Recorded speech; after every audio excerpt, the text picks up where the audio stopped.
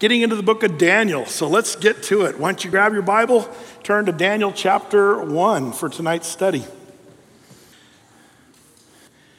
There's something rewarding about tackling the book of Ezekiel and then diving into Daniel. I don't know. Ezekiel's kind of a mystic. He was seeing wheels within wheels and cherubims flying around and thrones and kabod leaving, coming and going. It's a little dizzying. But the book of Daniel, I love it because it's so practical in so many ways, but it's so prophetic in others. It's a story about an amazing guy, but it's also an apologetic work in the sense that Daniel's one of the reasons why I think we can defend that the Bible is authentic, that it is, in fact, God's word. Some people say you can't prove if the Bible's true or false, but that's not true. Daniel's one of those books that we see the fingerprints of God on this book that we hold in our hands. And we'll look at that as we get into this book. So it defends the Bible just by reading the Bible and seeing what the Bible does with history and with the future and prophecy. It's just really profound. We're going to see Daniel not only in the lion's den, but we're going to talk about Daniel in the critic's den. Maybe the critic's den is more brutal than the lion's den. There's a lot of people who have over the years said, you know what, we're going to fight against this book of Daniel. Daniel is sort of a bullseye for the critics, for the skeptics, for the cynics. And there's a reason why people that are anti-Bible or anti-God, atheists, they usually use Daniel as sort of the place to start bashing away at the Bible. And I love this, and I'm gonna show you some of the things that we can do to show that Daniel is an inspired book from God. But we're also going to show you sort of an end around. You can go for the real scholarly, cerebral defense of Daniel, and we'll just touch on some of that stuff. But I'm going to save you hours and hours of time. There's an end around reason why we know this book of Daniel is, in fact, inspired, and Daniel was a prophet during the time that he claimed to be a prophet. And we're going to see the book of Daniel. So the book of Daniel is so cool because it strengthens the believer, but it stupefies the cynic. That's why the cynics, the critics, don't like the book of Daniel, is because they cannot answer certain things that really reveal God's amazing provision in the book of Daniel. And there's no denying of it. They try, and they try to shoot at the book of Daniel all the time, and they have for centuries. But tonight we're going to see even some of those things. But we did the introduction to Daniel on Sunday, that is the person. But we'll start a little bit tonight with the introduction and get into chapter 1, the introduction to the book of Daniel. And so we kind of start with that question, is the Bible provable? And the answer is yes. We'll see that the book of Daniel has its origin from outside our time domain, the archaeological discoveries that validate the book of Daniel. We'll talk about a few of those kinds of things. So Daniel strengthens the believer but stupefies the critic. How is it that the book of Daniel does that? Well, as it turns out, one of the things about Daniel that's so cool is he receives visions and prophecies from the Lord, even with other people receiving visions and dreams, like Nebuchadnezzar, dreaming about the future of the world. And this dreaming and vision would be profound in that it would really foretell the beginning to the end of the world. And really, Daniel's going to talk about kingdoms that will come and go, and he'll talk about them with great specificity. He'll define who's coming after the Babylonians. He'll show us the Medes and the Persians, who in Daniel's time hadn't even come yet, and then the Greeks led by Alexander the Great. And Alexander the Great's going to be even not by name mentioned, but mentioned as a world conqueror from the Greeks. We're going to see, Mark Antony and Cleopatra, Richard Burton and Elizabeth Taylor. For you older folks. And it's not a rapper that we're talking about here for you younger people. We're actually talking about, or I guess Mark Anthony's not a rapper, but I don't know what he is. But anyway, all that to say, we're talking about ancient people here. And the Bible predicts all of these dudes and people. And Daniel 11 is going to be full of amazing prophecies. Some people read Daniel 11 and think, wow, this is kind of boring, because it's about stuff that's a little dizzying. But when you realize the profundity of the prophecy itself, it's really cool. And we'll show some of that stuff out. But because Daniel is like the Bible, God says God knows the beginning from the end. God knows the future. And you have to be careful, by the way. There's a movement in the church somewhat by some people that are saying that God doesn't know the future. It's all unwritten. And there's kind of a new theology out there to watch out for that, promoted by guys like Greg Boyd and others. Be careful about that. I think that's really ridiculous ideas that God doesn't know the future. But it doesn't surprise me that churches and Christians are sort of saying, well, God doesn't know the future. Why would they come to that conclusion? Because pastors and churches are neglecting Bible prophecy altogether. They won't even read the second half of the book of Daniel, at least, or get into the book of Ezekiel or Jeremiah or some of these other words of prophecy. And so it's no wonder the church is saying, well, God doesn't really know the future. It's really out of being ill-informed and not really studying that, wow, God knows the beginning from the end, and he explains it, the whole thing, in great detail. Daniel might just be one of the more detailed descriptions of future events. And it's for that reason, the fact that Daniel the prophet, in this little book of 12 chapters, he's going to outline the whole course of the world.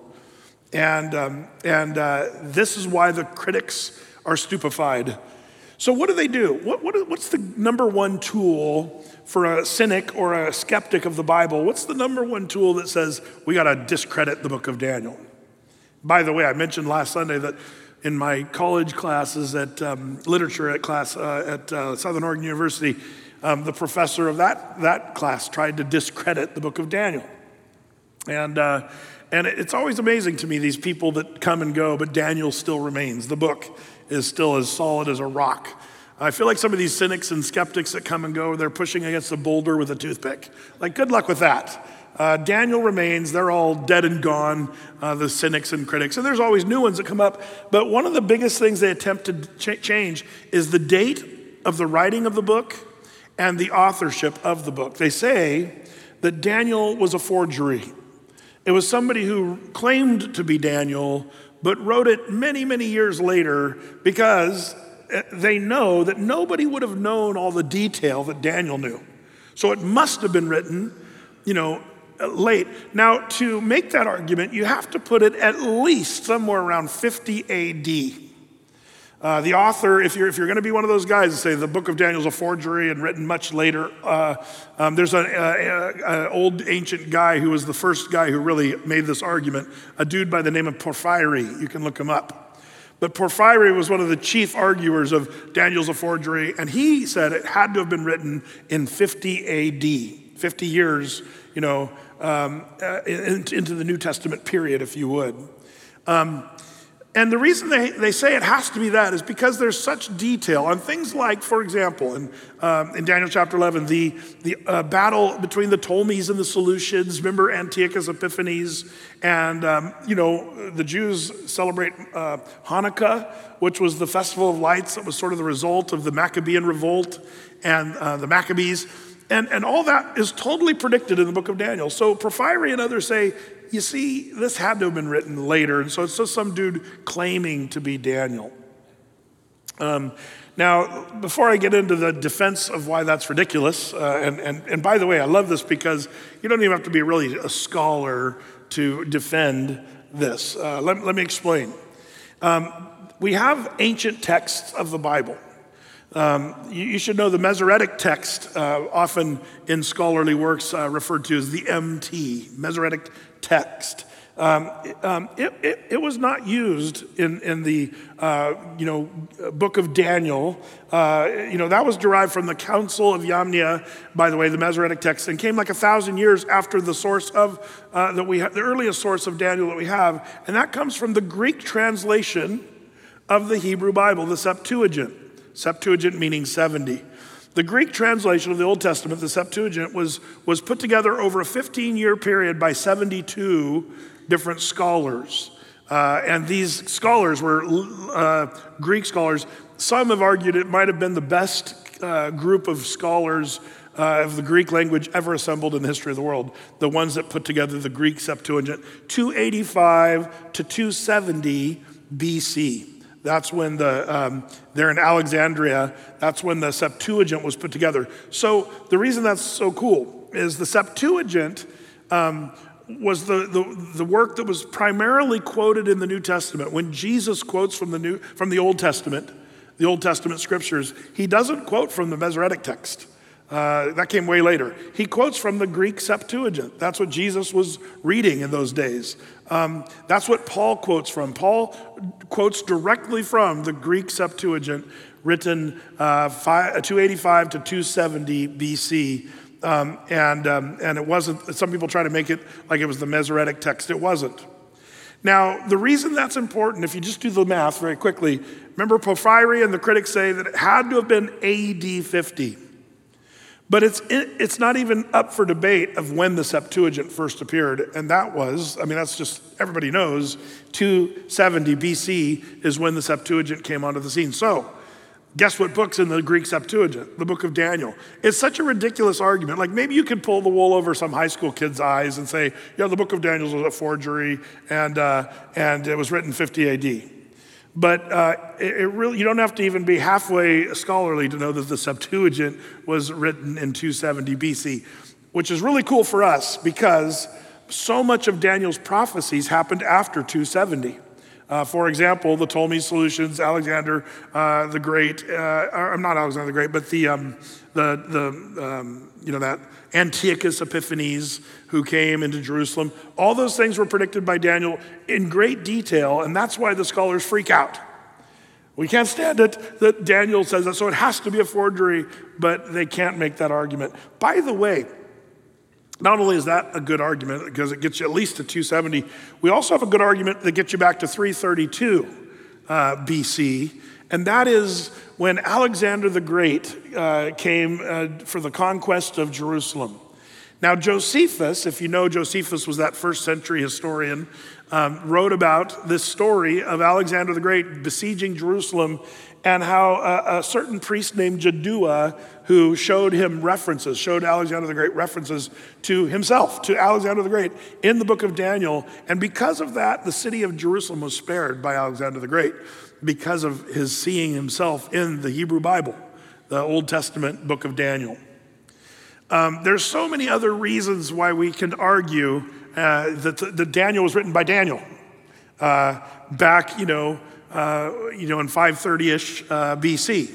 How do we know Daniel wrote this? Well, one really cool thing that happened in the past century was a German archaeologist named Robert Koldewey.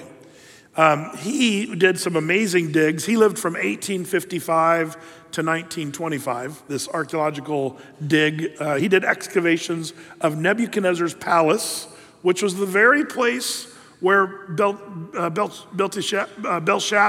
had the party and the handwriting on the wall. Archaeological digs found that very palace where that happened. Also, he found the Hanging Gardens.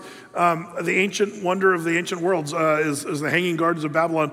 Before, Koldewey found the Hanging Gardens of Babylon was just a legend. It's not even in the Bible, but it was a legend about how beautiful Babylon was, and they talked about these ancient hanging gardens, and people said, it's just a legend, it's not true. Well, Koldewey was this archaeological archaeologist that found the literal Hanging Gardens of Babylon in the digs, and he found the banquet hall, exactly where this party where Belshazzar got the vessels from Jerusalem and partied down. That exact place was found, and it was measured, by the way, Koldewey found it was 173 feet by 56 feet in size, this big hall. And here's the cool part. Daniel's description of that story, we'll get to that in a few weeks, it gave some specificity that was really important that Bible critics and skeptics said, there's no way in Babylon there was a hall like this, and Daniel's book is just exaggerating. Daniel doesn't even know, blah, blah, blah. But as it falls out, Koldewey found the hall, and it perfectly confirmed everything the book of Daniel said about it. And that's kind of cool. The critics were shut down once again. Archaeological digs are always shutting down the critics. I love that, the skeptics. The more you dig, the more you find out that the Bible knew what it's talking about. And the conclusion, even the secularists had to say, the conclusion is that Daniel had to be an eyewitness of that account, to have the detail of that story with such exact precision as they dug it up in archaeological digs. Do you remember when Jesus came down, on the little colt of the donkey, and the people were crying, Hosanna, and the religious leaders were saying, somebody silence these people. Jesus, silence these people. And Jesus said, if I silence these people, do you remember what he said? Even the rocks will cry out. And guess what? The rocks are crying out archaeologically. I love it. All the archaeological digs are only confirming the Bible to be valid. And there's still things that people say, well, we know that there could never have been this place or that king never existed or whatever. And that's the fun part. As a Bible student, just year after year, we have more and more confirmation of the biblical accuracy and what have you. But let's do the end around proof that Daniel was who he claimed to be. Jesus was quoting from the Old Testament, from the Septuagint. We already said that. But what I love about this is Jesus quotes Daniel 3 times, 2 of which one is Matthew 24, verse 15, where he talked about the abomination of desolation that happened. That he says the prophet Daniel talked about. Jesus said the prophet Daniel. Mark, also the Gospel of Mark in Mark 13:14, Jesus did the same thing. It says this, Jesus said, but when you see the abomination of desolation spoken of by Daniel the prophet, which is so cool that Jesus said Daniel the prophet, and I'll tell you why. Because some people try to say, it's just a Daniel that Jesus was quoting, but it was not Daniel the prophet. But Jesus used those exact words. Daniel the prophet said this. So here's where I love the argument to go, and this is always a good way to, if you're talking to some person who's got their arguments about Daniel being a forgery, I love getting the argument back to, not as much about the book of Daniel, but who do you think Jesus Christ is? Did Jesus know what he was talking about or didn't he? Because that's the real issue. So like in my college class, it was really an awkward moment when I said, you believe Daniel was a forgery and it wasn't really Daniel the prophet. And he said, that's right. Then I said, so do you believe you know more about who Daniel was than Jesus Christ? Because Jesus said it was Daniel 3 times. So you're saying you know more about the book of Daniel than Jesus the Messiah? And it's an awkward moment for the professor to say, yes, I know more than Jesus. Like once they say that, a lot of students are like, wait a minute, this may be a little, like some dude from Ashland, Southern Oregon University knows more than Jesus. Okay. That's getting down to the real issue, if you ask me. Who do you say that I am? That's what Jesus gets to. So all this to say, you'll still hear the critics try to knock down the book of Daniel because how profoundly exacting it is with its prophecy. But we've got ample defense. The skeptics are still kind of going out of their minds trying to figure out how to take down the book of Daniel. And they haven't been able to for centuries. I love that. Other observations about the book we're about to look at. Daniel the prophet was quoted 3 times in the book of Ezekiel. And we talked about that. If you wanted to remember, it's Ezekiel 14:14, Ezekiel chapter 20, and also Ezekiel 28, verse 3. These are places where Ezekiel quoted Daniel. You say, well, so what? Whatever. But what's interesting, remember, Daniel and Ezekiel were contemporaries. It's like the prophet Daniel was being quoted by other prophets before Daniel was even dead. He was a legend in his own time. He was being quoted. And by the way, Ezekiel in Ezekiel 14:14 classified Daniel right up there with Noah and Job. You have to understand the Hebrew Bible, the Jews, Noah and Job were some of the heavy hitters. But Ezekiel compares Daniel to those ancient heroes of the Hebrews. Only Daniel's still alive when Ezekiel says that. Nothing evil is spoken of Daniel in the book of Daniel. That's amazing. And no record of sin, like we mentioned on Sunday. Also, Daniel's book is unique in some ways because it's written both in two languages. Part of it is in Hebrew, part of it's in Aramaic, and we'll split that up in a second. But what's even more interesting is there's actually several other foreign words that aren't part of Hebrew or Aramaic. There are 15 Persian words that are used, which to me only validates part of the book of Daniel, because if you remember, the Medes and the Persians took over while Daniel was in captivity, and he knew the Persians. He'd talked to the Persians. So he employs 15 Persian words and 3 Greek words. Now, some people say, see, Daniel used 3 Greek words. This is why it's a forgery. The Greek language wasn't in use at the time when Daniel used these Greek words. Here's the funniest part about that.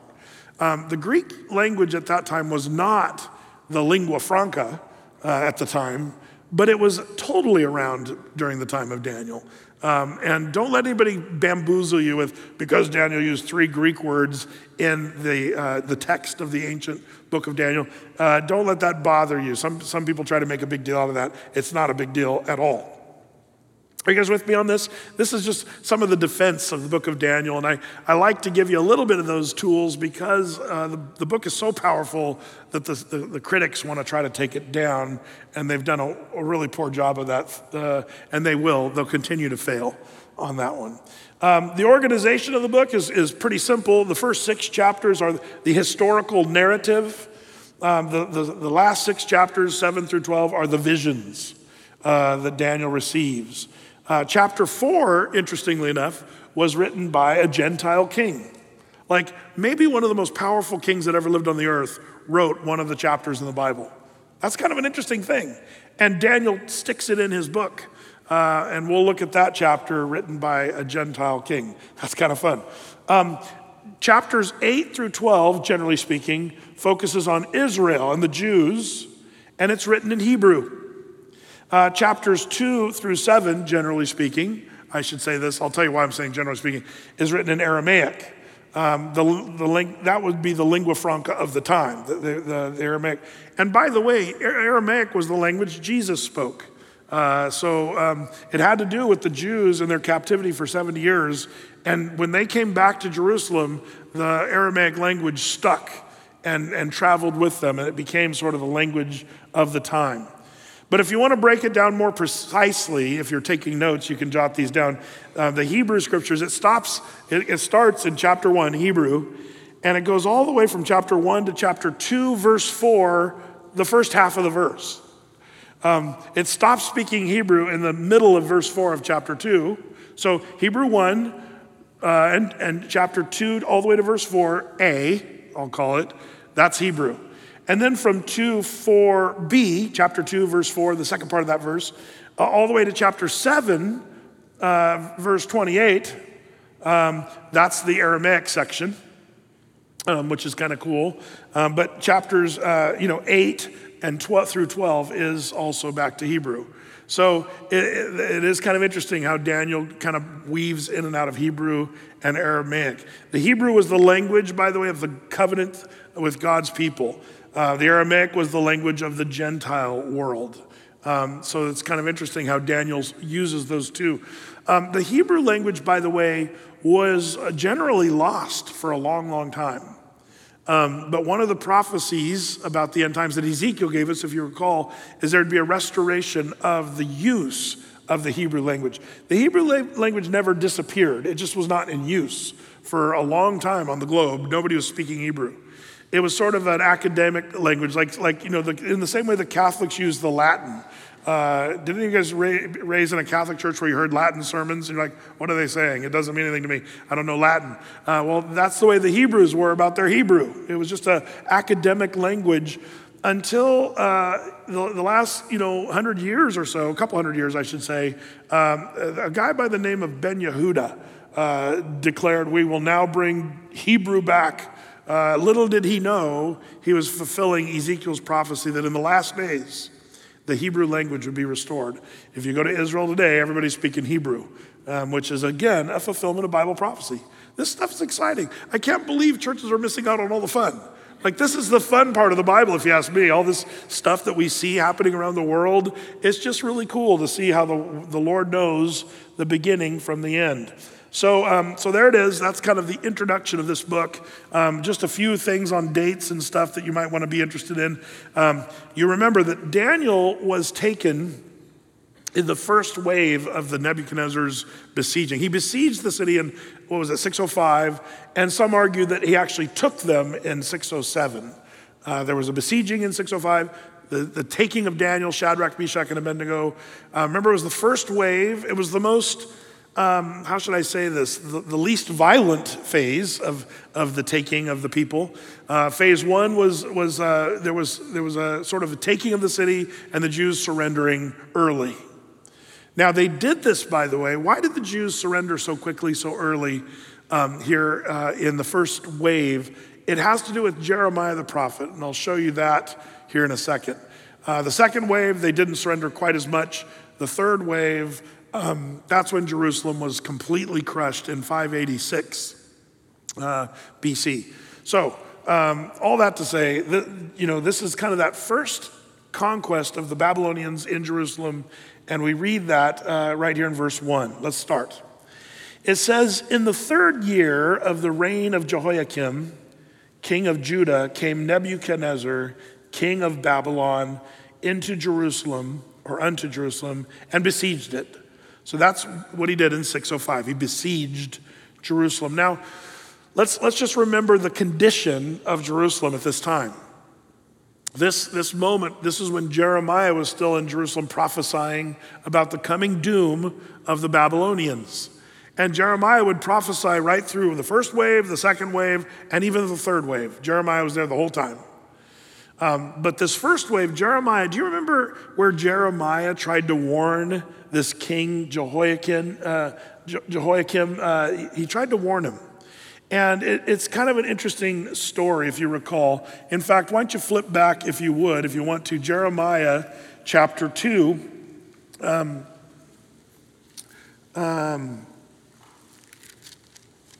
It's interesting because if you remember in Jeremiah chapter 2, there was this kind of, I should say not Jeremiah 2. How about Jeremiah 36? I don't know why I said 2. Have you ever been turning in your Bible? Of course, if you've ever been in front of people and you're turning people in your Bible and then all of a sudden panic. Wait a minute, that's not it. No, Jeremiah 36 is where it says there in verse 1, Jeremiah 36, 1, and it came to pass in the fourth year of Jehoiakim, the son of Josiah, king of Judah. Remember, Josiah was a good king who was killed in battle. The word of the Lord came to Jeremiah from the Lord. Take thee a roll of a book and write therein all the words I have spoken unto thee against Israel and against Judah, and against all the nations, from the day I spake unto thee, even to the days of Josiah to this day. Well, Jeremiah does that with the help of a scribe named Baruch. So Jeremiah and Baruch take a scroll and start writing. And they're writing the book of Jeremiah. Well, they take the scroll and they bring it, verse 11 of the same chapter, when Micaiah, the son of Gemariah, the son of Shaphan, heard out of the book all the words of the Lord, then he went down to the king's house. So now they take the scroll down to the king's house and say, man, the king's got to hear this. What did Jeremiah write? Well, the king now, Josiah, was replaced with Jehoiakim. So the king gets the scroll of Jeremiah, and we see him, they read it. Look at verse 21. So the king sent Jehudi, who? Jehudi, to fetch the roll, and he took it out of Elishama, the scribe's chamber, and Jehudi read it in the ears of the king and the ears of all the princes which stood beside the king. So how did the king respond? And before we read this, how do you respond to the reading of the word or the hearing of the word? It's always a good thing to check your heart when you hear the word of God, to check your heart, because check out Jehoiakim's heart. Verse 22, now the king sat in the winter house in the 9th month, and there was a fire on the hearth burning before him. Sounds cozy. And verse 23, and it came to pass that when Jehudi read 3 or 4 leaves, he cut it up with the penknife and cast it into the fire that was on the hearth until all the roll was consumed in the fire that was on the hearth. Yet they were not afraid, nor rent their garments, neither the king nor any of his servants that heard all these words. What happened? Jehoiakim, here's a few sections of the scroll of Jeremiah, and Jehoiakim says, yeah, whatever, and takes out a little knife and chops it up into pieces and throws it into the fire. That's what people are doing to the word of God today. People are chopping up the word, saying, I don't like that part, whoosh, ripping pages out and throwing it in the fire. There's all kinds of topics where people, whether they're secularists or even Christians, sad to say. I don't like what it says about the LGBTQ issues. Whoosh, throw those in the fire. I don't like what it says about women being pastors in the church. Whoosh, that's not popular today. Whoosh, throw it in the fire. I don't like what it has to say about, and on the list goes. Like I could go on and on with things that we're throwing out today because we just don't like it. That's what Jehoiakim did. Where did that get Jehoiakim? Babylon. Jehoiakim gets taken. He didn't read the book. He didn't care what the scriptures said, and he chopped it up and burned it up, and so he ends up messed up. And we see this king now, and the result of that in Daniel chapter 1. Let's go back to Daniel 1. This is the same guy that's mentioned at the start of the book of Daniel. The same guy that chopped up the Bible of Jeremiah, if you would. He ends up here now in captivity under the Nebuchadnezzar's Babylonian rule. And that's what happened in 605. Well, verse 2, it says, and the Lord gave Jehoiakim, king of Judah, into his hand, with part of the vessels of the house of God, which he carried into the land of Shinar, to the house of his God, and he brought the vessels into the treasure house of his God. So, here it is. When a person like Jehoiakim disregards the Bible, what does it cause the world to do? Well, we see two things. We see, the blasphemy of God. Right here we see the result of Jehoiakim's sin leads to blasphemy. It says he carried these vessels, into the house of his God in Shinar. What is Shinar, by the way? Shinar is another name for Babylon, or maybe better said, Babylonia. It's sort of like Shinar is the greater area, or Babylonia is the greater area, depending on who you're reading and what texts you're reading or period of time. But Babylonia, or the greater part of of Mesopotamia, that part that's near and around Babylon, they call that Shinar. 8 times in the Bible, it's called Shinar. So just know that it's the greater. Babylon's the city. Babylonia is sort of Shinar. Shinar is another name for the greater area. It's like Washington County versus Tualatin or whatever. Is Tualatin in Washington County? Yeah, I think so. But all that to say, it's the greater area. And so that's what's being said here. So what happens? The vessels of God, the holy vessels that were used to worship in the temple in Jerusalem, are now being defiled in the temple of the Babylonian God. That's what happens when we sin, when we disregard the Bible. We see his name blasphemed. Sin always leads to that. And also sin always leads to bondage. Now Jehoiakim's in bondage. Sin always leads to bondage. You always get nailed by sin. And Jehoiakim thought he was getting away with it, but he ends up getting in bondage, and the name of God is being blasphemed there. By the way, it reminds me of what Paul warned about in Romans chapter 2, verse 22. It says, thou that sayest a man should not commit adultery, dost thou commit adultery? Thou that abhorrest idols, dost thou commit sacrilege? Thou that makest your boast in the law, though breaking the law, dishonorest God? For the name of God is blasphemed among the Gentiles. When the church, or when Christians or believers of the Old Testament are sinning, what happens is the name of God is then blasphemed amidst the unbelievers. And it's so sad to see when the Church of Jesus Christ has its sin, when we are engaged in sin, and then the name of God is blasphemed. So what's the solution, Brett? Easy. We shouldn't be sinning. Well, that sounds legalistic, Brett.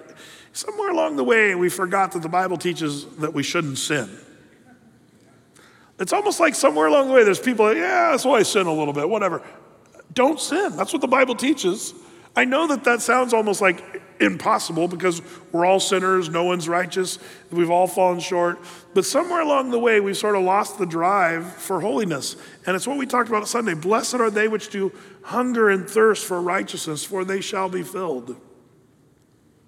And so wouldn't it be great if Athey Creek and the church, the greater church of Jesus Christ, was called to that, not a got to out of legalism, but a get to out of just being obedient to God's holy and wonderful word, a drive for holiness, just to do the right thing and to make the right decisions and not just embrace sinful stuff. Well, that's what Jehoiakim does. He's just a sinner who keeps sinning, and now he ends up in bondage, and in the name of God is blasphemed in the house of the gods of Shinar there. Well, verse 3, and the king spake unto Ashpenaz, the master of his eunuchs, that he should bring certain of the children of Israel and of the king's seed and of the princes. Verse 4, children in whom was no blemish, but well favored and skillful in all, cunning, skillful in all wisdom and cunning in all knowledge and understanding science. Don't you love it? Daniel was apparently a guy who understood science. That's why they chose him, one of their things. But he was cunning in knowledge, understanding science, and such as had ability in them to stand in the king's palace, and whom they might teach the learning and the tongue of the Chaldeans. So this is what we talked about on Sunday. The way of the Babylonians was to sort of assimilate the youngest, brightest, best of the captives. And Daniel, Shadrach, Meshach, and Abednego were part of that crew. I don't think it should go unnoticed, though, that this is a fulfillment of something Isaiah the prophet said. In Isaiah, you can jot this down, Isaiah 39, verse 6. Do you remember when Isaiah tried to warn the people and said, behold, the days will come that is in thine house, and that which thy fathers have laid up store until this day shall be carried off to Babylon. Nothing shall be left, saith the Lord. And listen, the son of thy sons shall issue from thee, which shall be you shall beget. They shall take away, and they shall be eunuchs in the palace of the king of Babylon. Isaiah the prophet long foretold Daniel chapter 1, verse 3 and 4. Isaiah the prophet predicted this, and now it's happened. The reason I like to remind us of that is when God says it, it's going to happen. And anybody who says it's not going to happen or it's just to be taken figuratively, I think we're just poorer for not taking the Bible literally. These guys, I'm sure of that day, we won't be taken captivity of Babylon, whatever. And here they are, exactly like Isaiah the prophet foretold. So here we see these young men taken.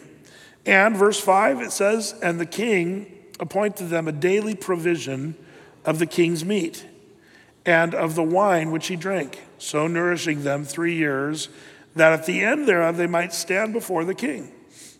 So they're going to feed him the king's food. Now among these were of the children of Judah, Daniel, Hananiah, Mishael, and Azariah. Okay, so we got these young guys. Now what do we know about these guys? Nothing yet, except for we know their names. And what do we know about their names? Well, their meanings. If you want to jot them down, it's kind of fun to jot down the names of these boys. Daniel's name means God is judge. God is judge. Hananiah, a little bit debatable on what his name means, but most scholars say that Hananiah's name probably means the Lord is gracious. So Daniel's God is judge. Hananiah is the Lord is gracious. Mishael means none is like God. None is like God. And then the last guy, Azariah, his name means the Lord is my help. The Lord is my help.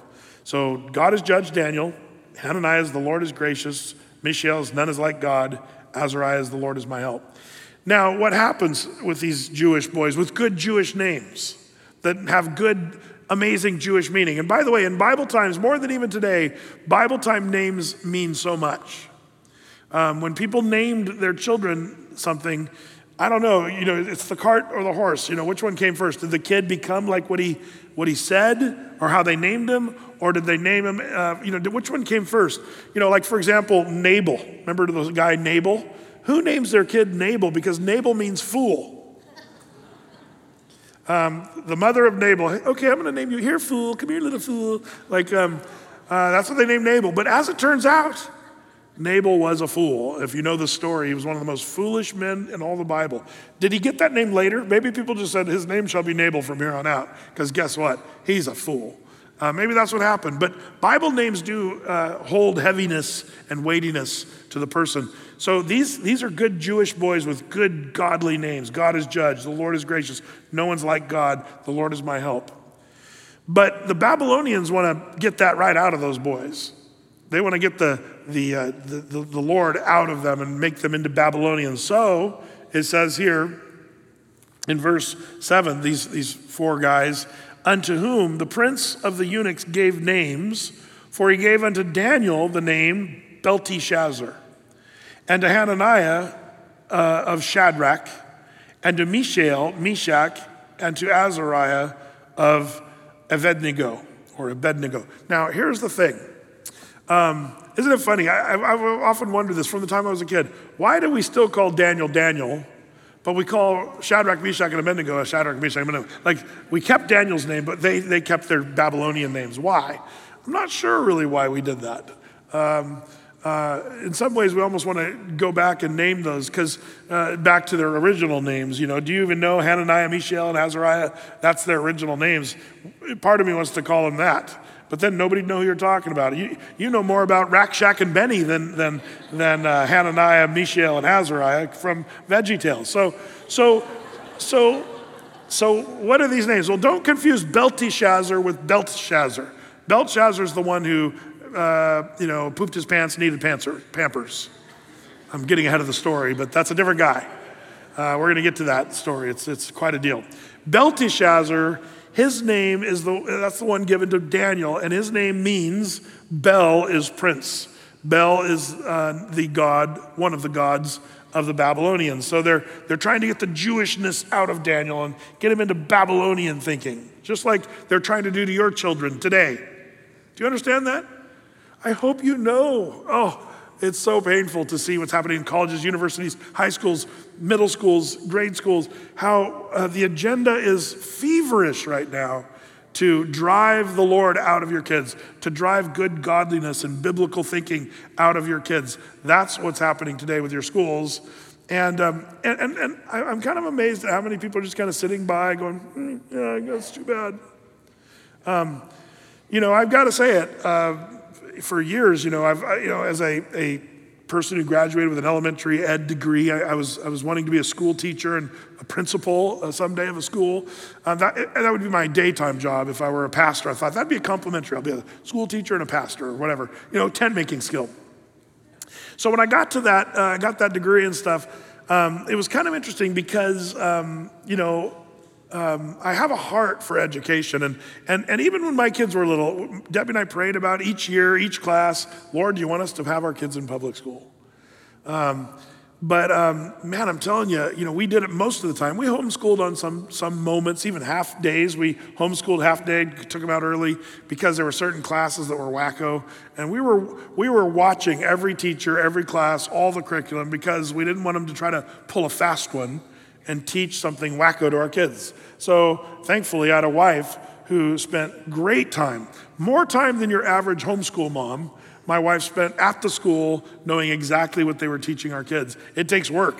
If your kids are in public school, mom, dad, you've got some serious work out of you. Don't just mindlessly send your kids to school. That's a word. I can't say that strong enough. Now, some people say, well, Brett, you should have just homeschooled. Well, part of it was I wanted my kids to be able to be in this world, but not of this world, salt and light, and I wanted them to be able to attend public schools. And I still feel that, but man, it's so hostile today. I'm not even sure what I would do now. I'm pretty sure I probably wouldn't send them to public school, honestly, if you're just asking me. What you need to do is pray and say, Lord, what would you, homeschool, public school, private school? No matter which one of those you do, you still have a ton of work to do, Mom, Dad. You really do. Watch out. This world is ferociously and sadly, victoriously wooing our children and our kids and our young adults left and right. Some people say, how can you get into such a wacko mindset that our world is in today? The answer, education, which I call brainwashing, indoctrination. That's what it has become. So don't be naive, mom and dad. These days we're living, it's just exactly what they wanted to do with Daniel, Shadrach, Meshach, and Abednego. They wanted to get the Jewishness out and the worldliness in, and they were going to cram it down their throats. That's exactly what's happening here in Daniel chapter 1. But Daniel says, we'll get to that in a second, what he says about this, but I love how Daniel's name stuck. He was not going to be Bel as prince. He's going to be God as judge. I love that. Hopefully our kids will stand firm on that too. But that's what they were trying to do, is make good Babylonian kids out of these Jewish kids. And it starts with just little compromises, by the way. You know, I mean, can you imagine these young boys with their parents not in the picture and these big tough Babylonians saying, you shall be called Belteshazzar.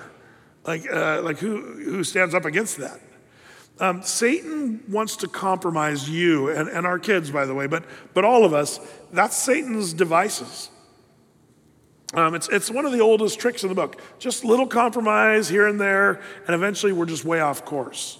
I think one of probably my best examples of that is in the book of Exodus. Remember the compromises of Pharaoh? Pharaoh told Moses, you can get your people out of here. Like Moses is saying, let my people go. But did you know there were several deals that Pharaoh tried to make with Moses? In fact, I'll just quickly, you can jot these down. In Exodus chapter 8, verse 25, finally, after the flies, remember the plague of flies? Finally, Pharaoh calls in, Moses and says, in 8:25 of Exodus, Pharaoh calls for Moses and Aaron and says, go ye, sacrifice to your God in the land of Egypt. And Moses said, it is not meet to do so. The first compromise Pharaoh tried to say is, okay, you can go and sacrifice and worship your God, but only stick around here, man, stay in Egypt. Same thing, Egypt's a type of the world. That's exactly what Satan is trying to say to you and your kids right now. Don't go away from Egypt. Stick around in the world. Just be kind of worldly. You can worship your God. Go to church on Sunday. But man, just be good, Egyptians or good Portlandia people, Satan wants to compromise. That was the first one that he tried to make. And Moses said, not going to happen. The second compromise is in chapter 8, verse 28 of Exodus, where the second compromise goes something like this. Let me just read it to you. He says, okay. Pharaoh says, I will let you go that you can sacrifice to it, only don't go very far away. Moses said, we're not going to stay in the land to worship the Lord. And so the next compromise, Pharaoh says, okay, you can leave Egypt, but don't go very far away from Egypt. Do we have a deal? And Moses says, no, that's not a deal. That's what Satan will next do. If he can't keep you in Egypt, he wants to keep you near Egypt, just near the worldliness and godlessness. Just a little more of a compromise, but Moses says, gong, I'm not going to do that. I love that. And then the third compromise is in chapter 10, verse 11. This is a crazy one. Check this out. And I think Satan's still trying to do this today. In chapter 10, verse 10, it says, and he says, let the Lord be so with you as I will let you go, and your little ones look to it, for evil is before you. Not so. Go now that are men and serve the Lord, all that you desire. And they were driven out from Pharaoh's presence.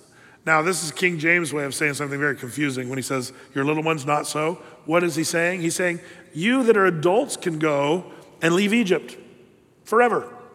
Only you got to leave your kids behind. Like, who's going to do that? As it turns out, a lot of us. You see, that's what Satan wants to do. He wants to have, us leave our kids behind. Oh, at least I got my walk and I'm doing okay. We'll just let our kids figure out that, and parents, we wrongly leave our kids to sort of fend for themselves against Pharaoh and against the world, Egypt, and the world views out there. And a lot of times parents assume, oh, my kids won't think that way.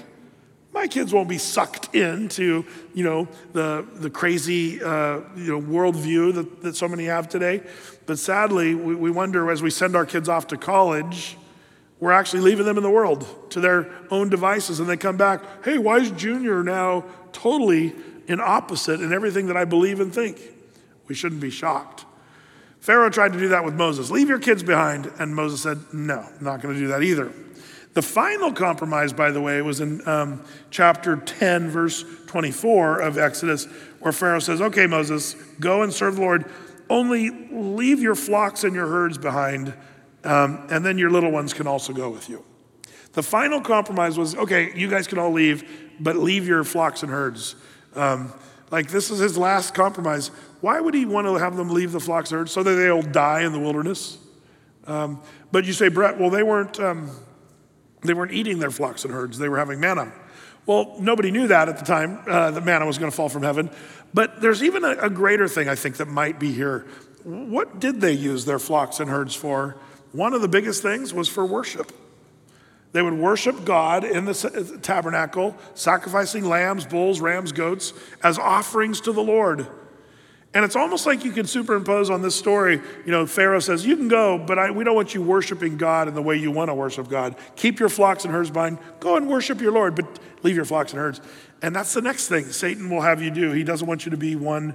Don't worry about worship. Don't worry about giving and giving of your flocks and herds. Leave that with us. The reason I go into this Exodus passage is it's so much like Daniel, how the Babylonians wanted to sort of, compromise and get these good Jewish boys to be more Babylonian. It's the same thing Satan has done from the very beginning. Get us to compromise just a little bit, and then we end up way off course. That was the objective. And so how does that work out? He's going to give them new names. He's feeding them with the sumptuous meat and wine, and they're wining and dining, Daniel, Shadrach, Meshach, and Abednego. But verse 8, as we read on Sunday, but Daniel purposed in his heart that he would not defile himself with the portion of the king's meat, nor with the wine which he drank. Therefore, he requested of the prince of the eunuchs that he might not defile himself. Man, there's so much here.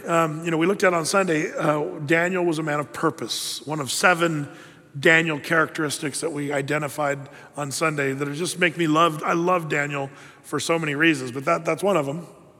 He was a man of purpose, a young man of purpose. Don't you love that? And man, if we could instill that in our kids early to be, young people of purpose, so that when they're, being lured or tempted, they know to just say never. Not just say no, say never. Have it purposed already in their heart. We looked at that on Sunday. But notice here, does Daniel get fired up and yell and scream at the prince of the eunuchs? Does he get a sign and protest? I think it's interesting that he does something here that's kind of cool. He does this in sort of a classy, thinking, sort of cerebral kind of way. Let's watch how he does this. Just the way he approaches. He requested of the prince of the eunuchs that he might not defile himself. We don't see him getting all fired up or crazy, but we see him being reasonable. And I feel like we need more of Daniel's sort of approach. There's a lot of crazy talk today. People are all wild-eyed and crazy about this and that. I love it when people remain calm, but still have an amazing argument and are making a good point.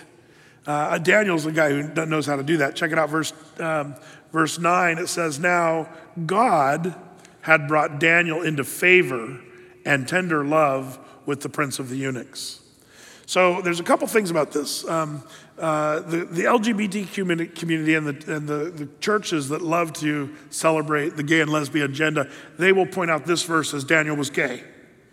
You'll hear that. I'm not joking. But that's not an honest read of this text. In the original text, it's the idea of the love. The word love there is the brotherly love, not a erotic love, not a sensual love. It's a love God brings favor with Daniel, with both Nebuchadnezzar, but also with the guy that's in charge of all these eunuchs. And by the way, this is an interesting thing. The question is, was Daniel a eunuch? You say, well, Brett, who cares? What's a eunuch? Look it up. I don't know. There's kids in the room. I don't know if I should tell you what a eunuch is. Let's just say, the transgender community is kind of like, yeah, this is Daniel. Because, he was made a eunuch. by the prince of the eunuchs. But that sort of removes the homosexual agenda that they had. I'm just saying, it's a crazy argument once you get into all this stuff. Was Daniel a eunuch? I don't know for sure. We know that he was put under the prince of the eunuchs, and oftentimes the Babylonians would make eunuchs out of their captive people to sort of be a sign and also a statement of who's in control. And so all that to say, don't make more of this verse. Some people try to make crazy stuff out of this verse. Daniel just gets favor by God. God makes it so this guy in charge of all the eunuchs, in charge of Daniel and Shadrach, Meshach, and they love each other like brothers, if you would. God does that. Well, verse 10, it says, and the prince of the eunuchs said unto Daniel, I fear my lord the king, who hath appointed your meat and your drink. For why should he see your faces worse liking than the children which are of your sort? Then shall you make me endanger my head to the king. Question, was Nebuchadnezzar a dangerous king? Man, if you know the Bible, he was really dangerous. Like, he was the kind of king. Now, by the way, he had all power. Nebuchadnezzar, was this government where, basically whatever the king says goes. We're going to go into the governments of the Babylonians, Medes and the Persians, the Greeks. We're going to go into that coming up, I think, in the next chapter. But all that to say, he could say, off with your head, the end. It was that kind of a king. And if you recall, even in Jeremiah 29:22, we read where Nebuchadnezzar barbecued people. Like literally put them on a grill and sizzled them, flipped them over, sizzled them, and eventually they died. Like he loved seeing people in pain. He throws people in fiery furnaces. He chops people up into pieces. This is what Nebuchadnezzar's good at. He likes to kill people and see them in pain. So the prince of the eunuchs is like, Daniel, man, you refusing to eat the king's meat puts me, I'm your good friend, and you're putting me in danger. So what is the solution? And again, does Daniel just say, tough bananas, Babylonian? I'm going to do what I want to do. Is that what he does? No. I love his kindness here and the way he tries to work it out carefully. It says in verse 11, then Daniel said to Melzar, whom the prince of the eunuchs had set over Daniel, Hananiah, Mishael, and Azariah, prove thy servants, I beseech thee, 10 days, and let them give us pulse to eat and water to drink. Then let our countenances be looked upon before thee, and the countenance of the children that eat the portion of the king's meat. And as thou seest, deal with thy servants. So he consented to them in this matter and proved them 10 days, or tested them 10 days. And at the end of the 10 days, their countenances appeared fairer and fatter in flesh than all the children which did eat the portion of the king's meat. Thus Melzar took away the portion of the king's meat and the wine that they should drink, and gave them pulse. So before Nebuchadnezzar can figure out what's going on here, they give him a 10-day trial kind of within themselves, saying, okay, we'll give you 10 days, but if you're looking weaker, we're going straight back to the ribeyes. This is what I think is one of the greatest miracles of the Bible right here. Guys were eating vegetables for 10 days and they looked healthy after that. That's a miracle. Like parting the Red Sea, eating vegetables and looking fat and stuff. Beautiful miracle about. Now some of you are like, see, Brett, vegetarian and veganism is biblical. Well, as it turns out, it's what is this pulse that's talked about? It's probably vegetables that Daniel eats and water, veggies and water. Some make an argument that the word pulse in the Hebrew means more of a grain, like grains and seeds and stuff like that. Interesting debate. You can look, all you nutritionist people can look it up. But in 10 days, there was a big difference. So here's the thing. I've seen people make an argument that, Christians should be vegetarians because of the book of Daniel. Why do we not believe that? I'll tell you why. Because Jesus was not a vegetarian. Jesus ate fish. And also, Paul the Apostle. I love what he says, when he told Timothy, and by the way, one of the last days marks of the end times, this cracks me up because this seems very apocalyptic to me, they'll forbid people eating meat. I mean, have you seen it? We did a prophecy update on, AOC saying that, cow flatulence are the cause of the global warming. So they're trying to put these backpacks on cows that collect the methane gas from the flatulence of the cows. I showed you pictures of their backpacks that they're wearing, and as the cows flatulate, they collect the methane, and they're going to use it as a renewable resource, energy. But we got to stop eating meat because it's destroying it's like this whole thing is a little crazy. But listen to what the Bible says. Paul tells Timothy, he says, in the last days, there'll be seducing spirits, speaking doctrines of devils, speaking lies and hypocrisy, having their conscience seared. Listen, forbidding to marry and commanding to abstain from meats, which God hath created to be received with thanksgiving of them which believe and know the truth. For every creature of God is good and nothing to be refused. If it be received with thanksgiving, it is sanctified by the word of God and prayer. Here we're given the license to have a meat and be eating it with thanksgiving, and I do. Now, if you want to be a vegetarian or a vegan, and just because you want to do that for health reasons or whatever, good for you. That's great, but don't make it a biblical issue. That's a real impossible thing to do, is make a Bible case out of not eating meat. I've seen it all throughout my years of being a Christian. There's people groups that come and go and try to make the argument. And one of their arguments is, see, Daniel ate vegetables and he was healthier after 10 days. I had a buddy that grew up with me in the church when I was a kid, and his whole family were vegetarians except for him. It was really kind of a funny thing. And they were a great family, but I just got to say it, the whole family were these poor little withered people. They just looked like they all looked like they just needed a steak really bad. Except for their son, who was he was this ripped, huge guy, and he ended up being like this really, great athlete and all this. Meanwhile, all the other kids were just these little shriveled up little. It was like, I felt so bad for them. I'm like, come on, just have a steak,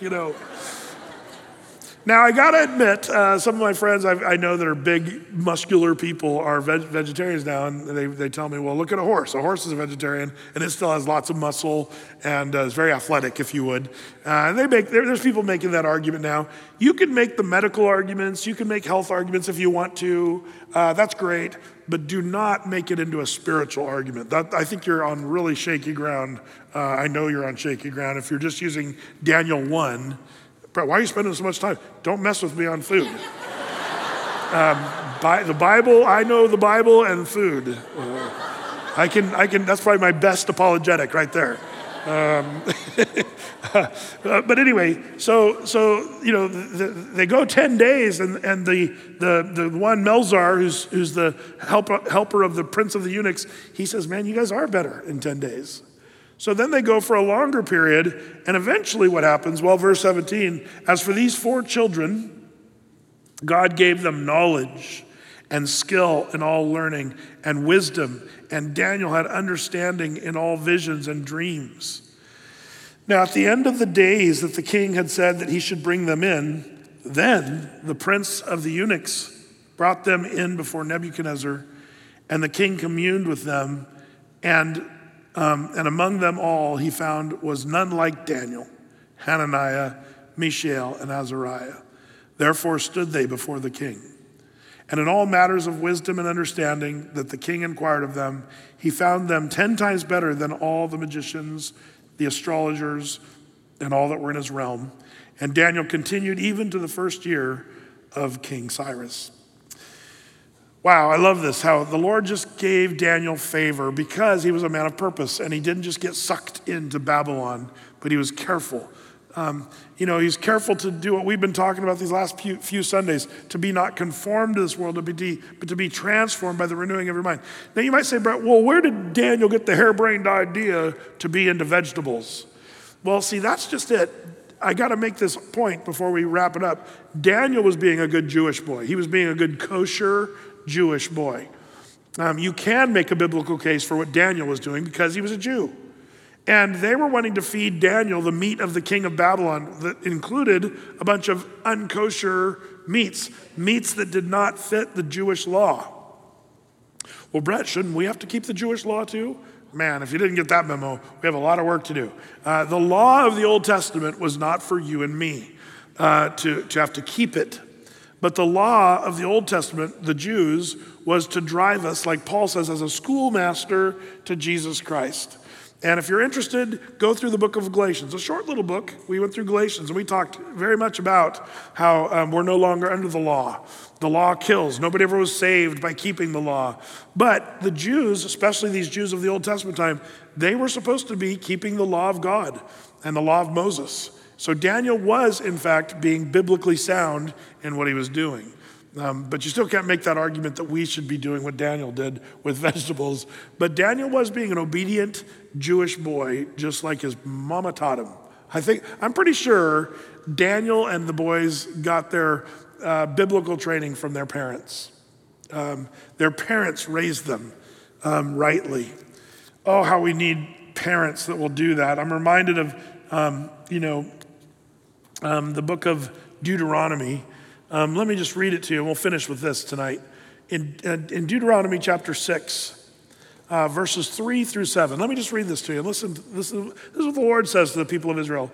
In Deuteronomy 6, 3, it says, "Hear therefore, O Israel, and observe to do it, that it may be well with thee, and you may increase mightily, as the Lord thy God of thy fathers has promised thee, in the land that flows with milk and honey.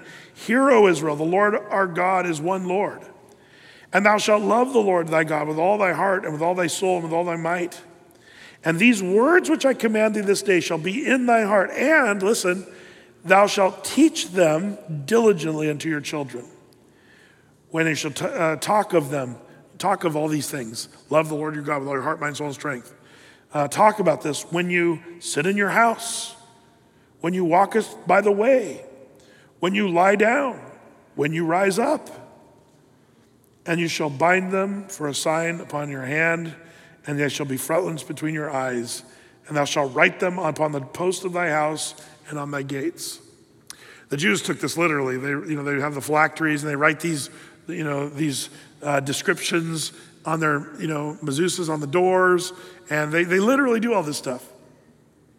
But the idea is not as much about a paper in a box on your forehead. It's more about having it in your heart and your mind. And the way God's prescription for the Jews to make sure their kids were getting it was to remind them of these truths. Repetition is the mother of all learning. I have a hunch Daniel's mother and father were constantly saying, here's what the scriptures say, Daniel. Don't forget. Be a man of purpose. Serve the Lord, only the Lord. Don't serve any other gods.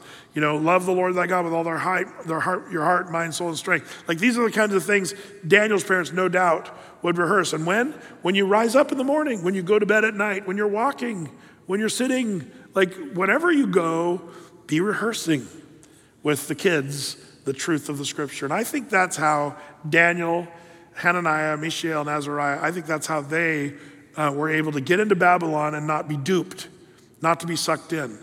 Mom and Dad, we got to work overtime today. We're living in Babylon today. They want your kids. They want our families. They want your marriages. They want to suck you into this worldview that is so not working, and it's so obvious that it's not working. And so we need to be game on. When you guys rise up in the morning, are you getting together and praying with your kids and reminding them? You don't have to do a 30-minute devotional, but just rehearse something short and important to your kids every day. Maybe it's a little verse, that you can remind your kids. Hey, kids, the Bible says, think of something really short. Pray without ceasing. There's a short scripture for you. 1 Thessalonians chapter 5 says, pray without ceasing. Johnny, today, try to pray without ceasing. What does that mean? When you're walking around school, pray for the kids on the playground. Pray for your teacher. Pray for yourself to walk with the Lord and not be easily, drawn to sinful things. But remember, Johnny, pray without ceasing. And then when they come home, hey, blessed is the man who endures temptation. When he is tried, he will receive the crown of life, which promised those who love him. How are you doing with temptation, Johnny? Were you tempted by stuff today? Well, remember, here's what the Bible says. And just rehearsing stuff constantly. And you got to be a little creative, mom and dad, because you can drive your kids nuts if you just kind of the same thing over and over and over again. But you be creative in how you're, reminding. And if you're not in the Word, mom and dad, you can't expect your kids to understand the Word or care about the Word. It's got to come from a real relationship that you have with the Lord, that where you're on fire, and then that overflow of what you have, let that just flow to your kids. Man, we need to get back to just really reminding our kids of truth, so that when they see this crazy world's philosophies and stuff, your kids will just spot it a mile away and say, yeah, that's not true. They won't be duped. They won't be sucked in. That's what Daniel, Hananiah, Mishael, and Azariah really stand for me, is these young boys that somewhere along the way, they got trained probably in this Deuteronomy chapter 6 fashion, where their parents just rehearsed in their minds and they already had it. They were locked in. May that be true of our families. Amen? Amen. Lord, as we pack it up tonight, we take this first chapter of Daniel. We're reminded of these most amazing characters from the Bible days. But Lord, how we recognize that these young men were put in a situation very much like the situation our own kids find themselves in. Schools, neighborhoods, a worldview, even our government, and so many things that just kind of fly in the face of things that are true. And we wonder, what are we supposed to do, and how are we supposed to act? But Lord, may we learn from the book of Daniel. I pray that like Daniel, we wouldn't just be just unnecessarily weird or offensive, but we love how Daniel, Lord, just kind of was careful and methodical and logical, and he kind of worked through very difficult things. Lord, we already see that in chapter 1 here. Give us that kind of wisdom, Lord, that we know how to stand for what is right and true, but also doing it in a way that's honoring to you in your name. Give us wisdom, Lord, and I pray that this would bring good fruit in our lives. We thank you for this study that we get to do through the book of Daniel. Bless these people who've taken this time tonight to study this chapter. In Jesus' name, amen.